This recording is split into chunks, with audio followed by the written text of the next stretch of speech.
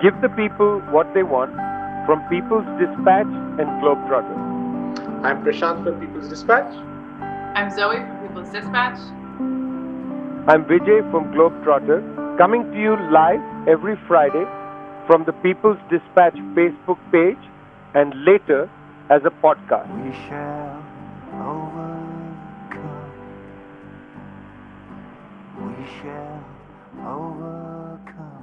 Welcome to Give the People What They Want. Today is the 18th of June already. It's the 18th of June 2021. Welcome to our show with Prashant and Zoe from People's Dispatch. Hi Prashant. Hi Zoe. Nice to see you. I'm Vijay from Globetrotter. Look, there's no better place to start our show today than to talk about the dialogue held between President Joe Biden of the United States and Vladimir Putin of Russia. They met in Geneva. They met around the time that the great national liberation hero from Zambia, Kenneth Kaunda, died at the age of 97. Kenneth Kaunda, the first head of government in the state of Zambia, which was the British colony of Northern Rhodesia, led the fight not only in Northern Rhodesia to create Zambia, but also, of course, was the leading opponent of the apartheid state in South Africa. He was the opponent across the continent, inside the Commonwealth, playing a very important role. Kenneth Kaunda also gave his soil in Zambia as home to national liberation movements across the African continent. A very significant man, a very tall tree, has fallen at the same time that Putin and Biden met in Geneva. Now, the interesting thing about their meeting in Geneva, Prashant and Zoe, what I found interesting was, I'm so glad that they reaffirmed the principle that a nuclear war cannot be won. I mean, I must say, it's 2021, and it was encouraging to have two important world leaders both sitting on major nuclear arsenals to make this comment that a nuclear war cannot be won and it must never be fought. Well, thanks for that. Apart from that, I should say, very little came out of that summit.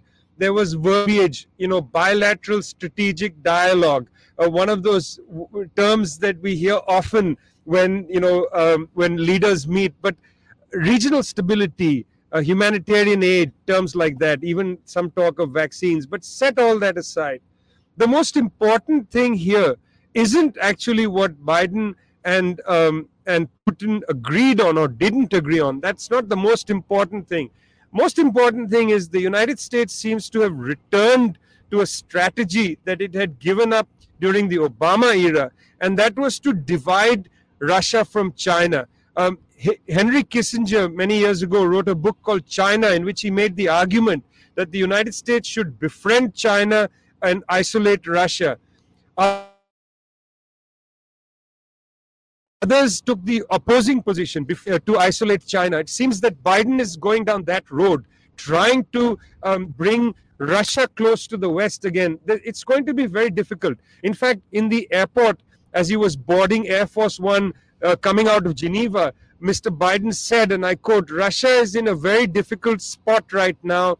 They are being squeezed by China. They want desperately to remain a major power." Now, this is an interesting statement, and I thought it bears a second of analysis. Firstly, Russia and China have not been closer together than in any time in modern history. Their strategic dialogue has been very firm. Both Xi Jinping and Putin have reaffirmed these ties. They have economic ties. There are some vulnerabilities.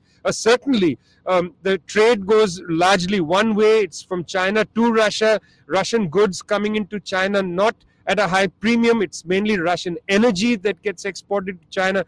There are some vulnerabilities, some gaps. But basically, the strategic link between Russia and China seems relatively inviolable. So that's an odd thing when Biden says they are being squeezed by China. It's a kind of malicious attitude towards what's happening in Eurasia. But secondly, when he says they want desperately to remain a major power, you've got to say that by dint of having nuclear weapons, and since the United States and Russia in this summit had to accept that nuclear war is really unacceptable, they de facto accepted the fact that Russia is a major power. I don't think it's desperately trying to be a major power. There are some contradictions in this strategy. The United States says driven by dint of the Ukraine policy, the forward policy in Ukraine, the betrayal of the Minsk agreement, for instance, and pressure against Germany to complete the Nord Stream 2 pipeline. The United States has created seeds of dissension with Russia, which will be hard to unravel. It's an interesting summit. I'm glad they had this summit, but I don't think we should make too much of it. I very much doubt that Russia is going to break links with China and go back to being, part of the G7 plus one. Used to be for a time, people may remember, the G8. No longer the G8. Vladimir Putin was not there at Carbis Bay in Wales. He had to meet Biden separately in Geneva. So I doubt very much that axis will be developed, but certainly it's important that they met. I hope tensions dialed down. Certainly the cyber weaponry thing was there, and we'll come back to that story later. But it's a considerable story of some importance. In all this, vaccines were discussed, not with great seriousness. This is back on the table. There's a vaccine summit being held by the Progressive International this weekend, starting today. Significant meeting. The question of Africa and vaccines, Prashant, what's the latest? Right, Vijay. It's interesting also because, like you said, the G7 met recently and they very grandly promised 1 billion doses. And there was obviously a lot of, hullabaloo and noise about that. Of course, the fine print shows that the 1 billion doses is over the next 1.5 years. And this comes even as there's been quite a lot of alarming figures, including from Africa. One interesting statement by Oxfam says that based on its studies, that based on the current rate of vaccination, the low-income countries in the world could take up to 2078 to vaccinate all their citizens. Now, of course, this is likely to change with an increase in production and all that. But I think this kind of shows the extent, the huge gap that exists right now as far as vaccines are concerned. We've talked about it continuously on the show. But Africa's case is especially important here because very recently the number of cases in the continent just crossed 5 million. And that was, it's a huge number as we can guess. But the scary thing is that less than 1% of the population of the continent has been vaccinated. So fully vaccinated with 2 doses, that is. And this is a continent of over 1.3 billion people, 16% of the world's population, and less than 1%. That is, I think as of June 15th, 0.8% of Africa's population had been fully vaccinated. Just over 2% of the population having received at least 1 dose. And some of the figures are even scarier because we have countries which have not even, have not received any vaccines at all, despite the presence of the COVAX initiative and the World Health Organization. Despite all these noble claims by the powerful countries, the rich countries in the world, countries like Tanzania or Eritrea, or for that matter, the Sahrawi Republic, haven't received any doses at all. And a country like Burkina Faso has not been able to administer even 1 dose. You take a country like Nigeria, for instance, which is the most populous country in Africa, and even they don't have enough stock to vaccinate even 1% of their population. So there's a twofold issue here. One is, of course, the fact that, the vaccines are very slow in coming, which means that even if countries launch major vaccination drives, what happens is that their stocks are in risk of running out. So South Africa faces that problem. Tanzania faces that problem. Even Morocco, which has had a very good vaccination coverage, is facing that problem. So we have a situation where, stocks are 80%, 90% depleted, and there's no real solution forward because India stopped supplying after its own internal crisis. There has been still no decision on the patent waivers, which was considered a very key step in trying to improve production. So I think it shows the kind of obscenity of the inequality we've been talking about, because the countries in the West, the United States, the UK, the European Union, especially in terms of advanced orders, they have bought vaccines or they've ordered vaccines to sort of cover their population 5 and 6 times over. And we have countries which are not even able to vaccinate 1% of their population or 2% of their population. So this pandemic really bringing out some of the most ugly aspects of capitalism, as we talked about. The key part, of course, being that the variants are the big, unknown over here. More variants emerge. It becomes far more difficult to control. New waves likely. They're talking about the possibility of a new wave in Africa soon. They're talking about the possibility of a new wave in India soon. And despite here, all this, here we just have the West and the rich countries, the G7 countries basically sitting pretty on top of these sources. At the same time, some bits of hope in terms of Cuba, of course, the development of the two vaccines, they've already started, say, administering them internally, and third phase trials are on. So that's definitely a sign of hope. And Cuba's approach to vaccine development has been conditioned on solidarity. They have already had discussions with Venezuela and Iran. There is a possibility of, that these countries might actually be able to produce them on their own, which is something that, with the big pharma countries are not able to do. They produce vaccines on their own. So there are some signs of hope, of course, in terms of global solidarity, in terms of South-South cooperation. But what we're seeing right now, I think it's very essential to sort of, break this false image that the G7 is painted of them being some benevolent vaccine donors, considering the hideous amount of inequality involved. Yes, I mean, even the UN Secretary General at Carbis Bay said that this is really not in the details a significant proposal. Even Antonio Guterres said that. Peru struck hard by the COVID-19 disease, struggling economically in the middle of an election crisis. Jose Carlos and I at People's Dispatch had a piece about the attempt to steal the election. Turns out the United States sends an ambassador there just recently with a CIA background. I mean, good God, Zoe, what is happening in beloved Peru? After the other election in the Andes in Ecuador, what's going on in Peru? Well, it's one of the places where we thought we would see some, quick good news, because early on, a couple of days out of the voting, which happened on June 6th, it was clear that Pedro Castillo had pulled ahead and that he was going to win the race. And since then, basically, the country has been in a state of kind of a standstill of waiting for the official results to be certified, waiting for all the different instances to kind of declare Pedro Castillo the winner. At this point, I think 2 days back, the Electoral Authority had finished processing all of the votes, 100% of the votes, and Pedro Castillo continues to remain the lead. He has over 40,000 votes over Keiko Fujimori. Now, essentially, as it's really well outlined in this article that you and Jose Carlos wrote together, essentially Keiko Fujimori has been preparing for this scenario wherein Pedro Castillo wins a very slim margin ahead of Keiko. And they've basically prepared a series of legal challenges of trying to invalidate certain votes, of trying to challenge votes from certain areas. I mean, a lot of people have said that even if all of the votes that they're challenging, were to be overturned, she still wouldn't get the majority. But I think what we can understand from this situation is that it's about creating instability. It's about undermining the democratic process in a country that has really already suffered countless attacks on institutionality. I mean, the former president Pedro Pablo Kuczynski, he was impeached over corruption. There was an interim president. It's been a constant, unstable, situation in Peru where the people have completely lost faith in the democratic process.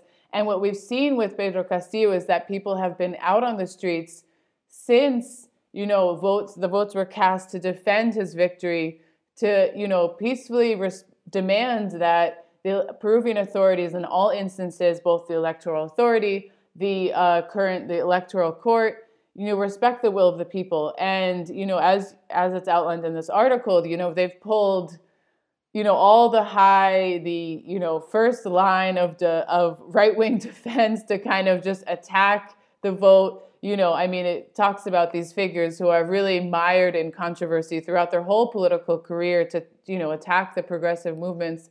But all of that to say is that people continue on the streets. They continue to defend that Pedro Castillo has rightfully won the elections. They know that he's rightfully won the elections. And, even though Keiko is trying to create a situation of chaos, of instability, of undermining the political process, people have really been determined to defend this vote, to remain on the streets, and, to really bring that change which people desperately want in Peru. It's an important election to look toward, because here you have the case of a genuine plebeian leader who won a very slim majority. It should be said, it's a highly divided society, but that doesn't give the oligarchy the right to steal the election. I think people need to look at this carefully. You're listening to Give the People What They Want, coming to you from People's Dispatch, peoplesdispatch.org. You must go and bookmark the site right away, straight away. You'll get these and other stories at the site on a regular basis. Also coming to you from Globetrotter, you can visit us at globetrotter.media. We are a wire syndication service. We hope you'll take a look at some of the stories we've been doing. Now, some of the stories we've been doing. I've been on the phone for the last few days with our friends in Afghanistan, contacts and people we know in Afghanistan. A very complicated situation. The United States has pledged to withdraw troops by the 11th of September. Troop withdrawals have already begun.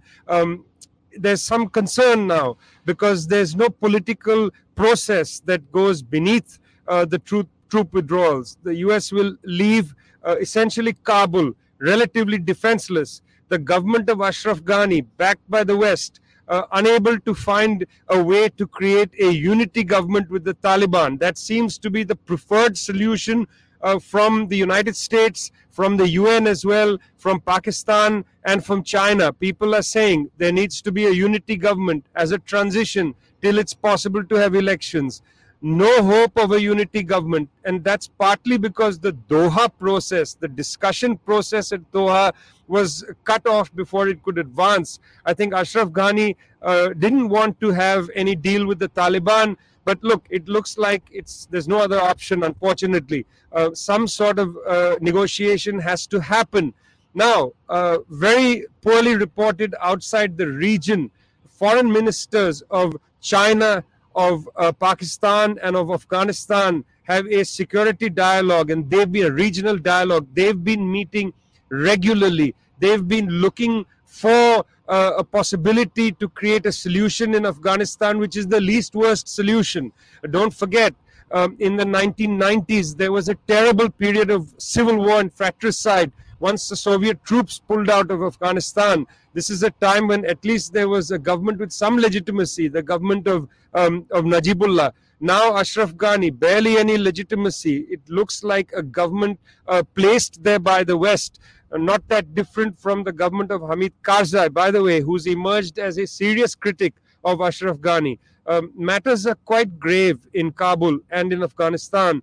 This security or regional dialogue between China, Afghanistan and Pakistan has impacts for China and Pakistan. I want to spend a minute to explore these. For one, Pakistan no longer wishes to see the kind of instability in its border regions, in Waziristan, in the border areas, in Peshawar and so on.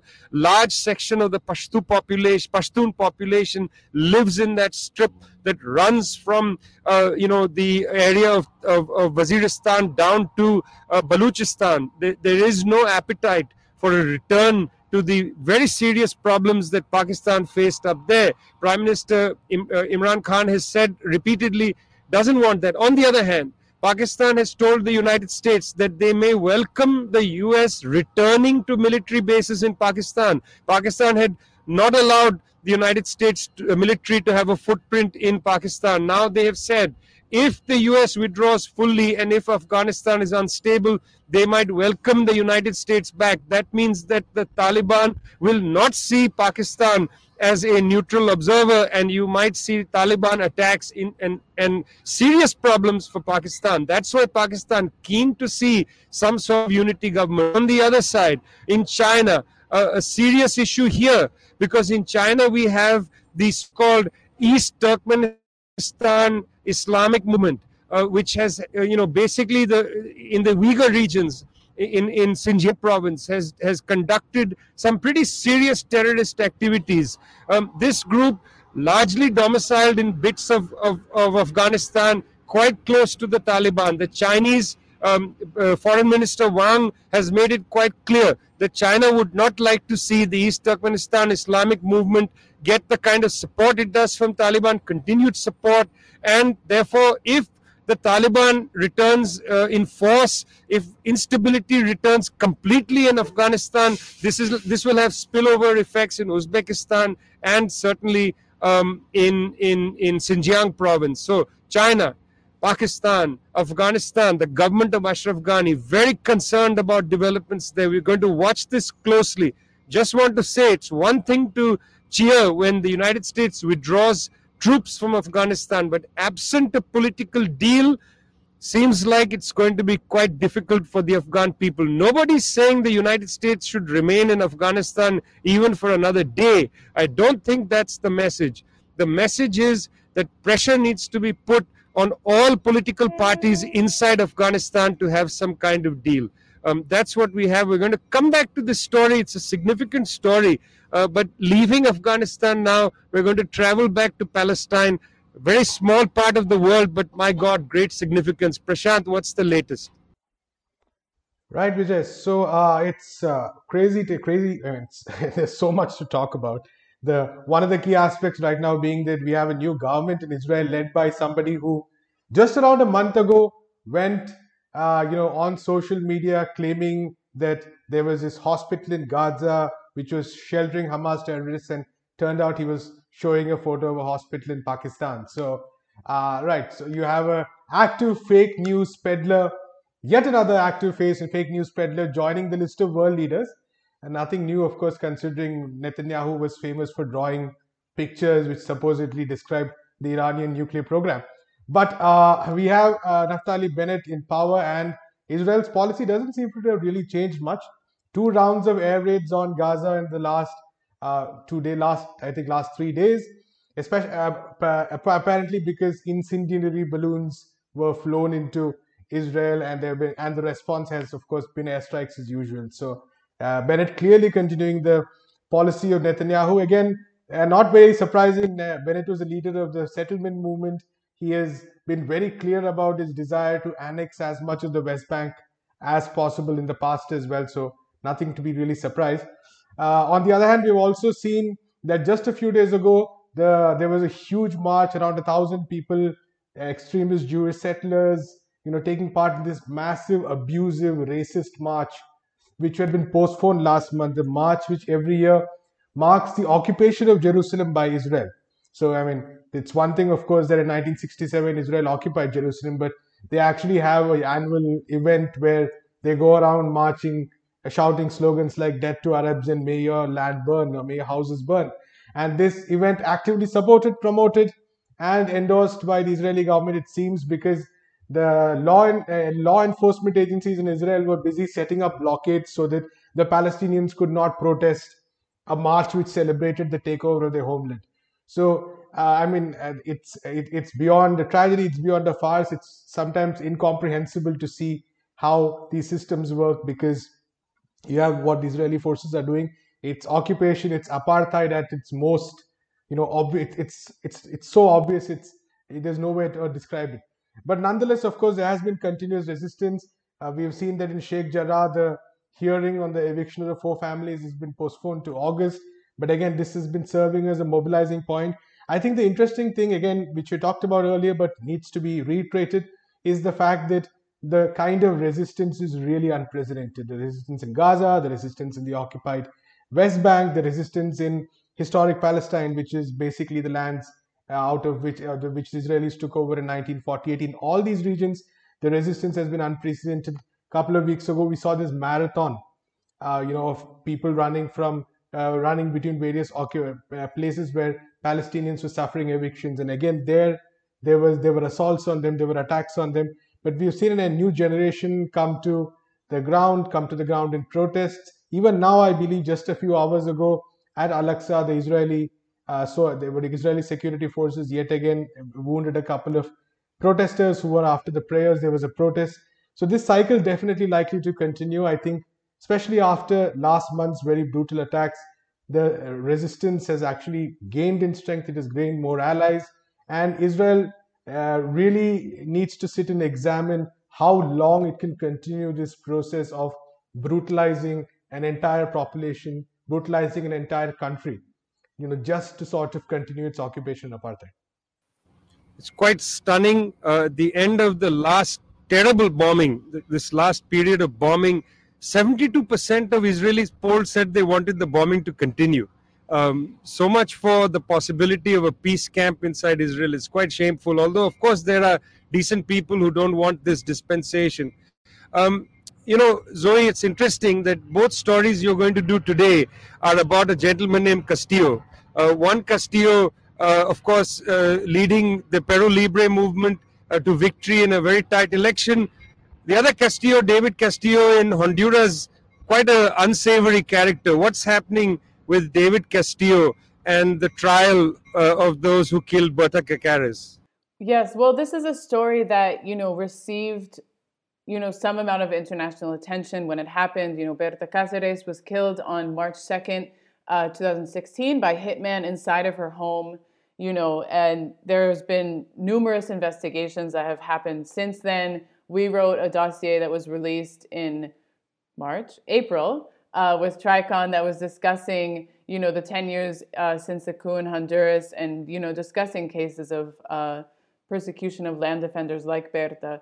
And right now, essentially in the beginning of April, the trial of David Castillo, who was the former president of the company that was operating the hydroelectric dam where Berta and Copín and the Rio Blanco community were resisting, has been going on. So it's been going on for the past 38 days.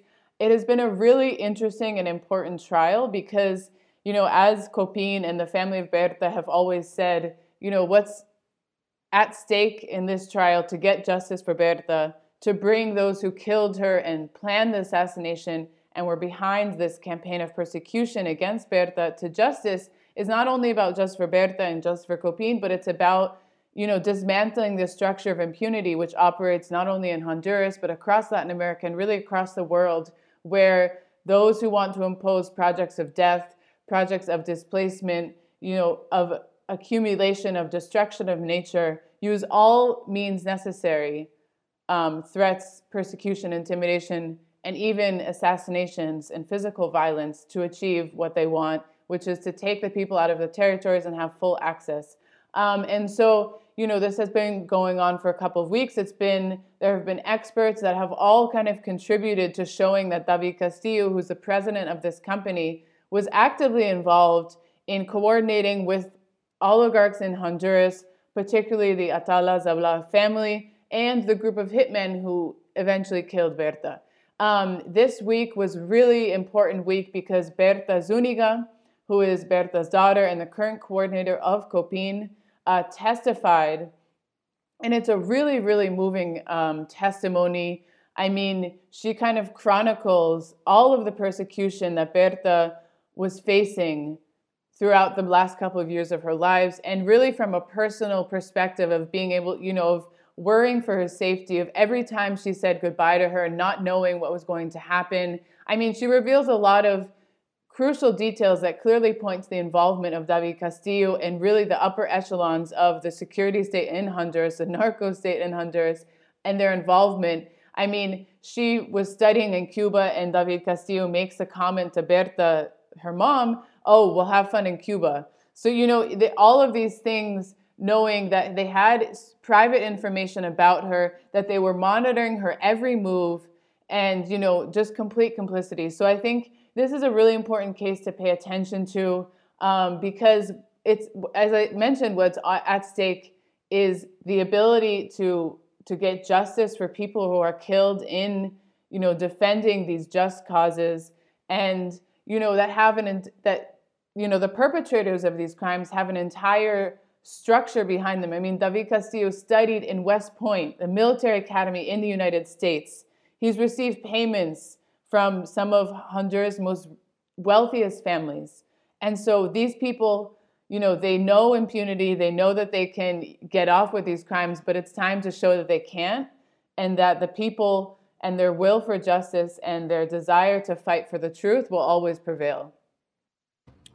Well, that's one opinion, Zoe. Although the arc of history doesn't always bend towards justice, and there are some very disreputable people in all kinds of positions in governments. Some of those people, as it happens, are up there just above the city of Frankfurt, as the European Central Bank starts its 3-day retreat, where they're going to discuss interest rates, they're going to discuss the question of quantitative easing of various kinds, and they're going to discuss, I should say, the question of greening the European Central Bank's bond holdings, whether they should get out of the business of carbon. While the ECB is sitting up there above Frankfurt having their discussion, eating their canapes and so on, under the leadership of Christine Lagarde, we have the US Federal Reserve indicating the possibility of a 2-notch rise in interest rates. This is of great significance to the rest of the world. If the US economy starts to see dollars going back into it, this means that countries around the world are going to face much more pressure on debt servicing. Keep an eye on this. We'll certainly be watching this closely. You've been listening to, watching, Give the People What They Want, your favorite Friday tour around the world, a tour de force of web-based news, coming to you from Prashant and Zoe from People's Dispatch. Go and bookmark the site at peoplesdispatch.org, and me, Vijay, from Globetrotter. It's great to be with you again. Zoe, Prashant, take care of yourself, and will we be back next Friday? I'll be in Caracas. It will be nice to talk to you from there.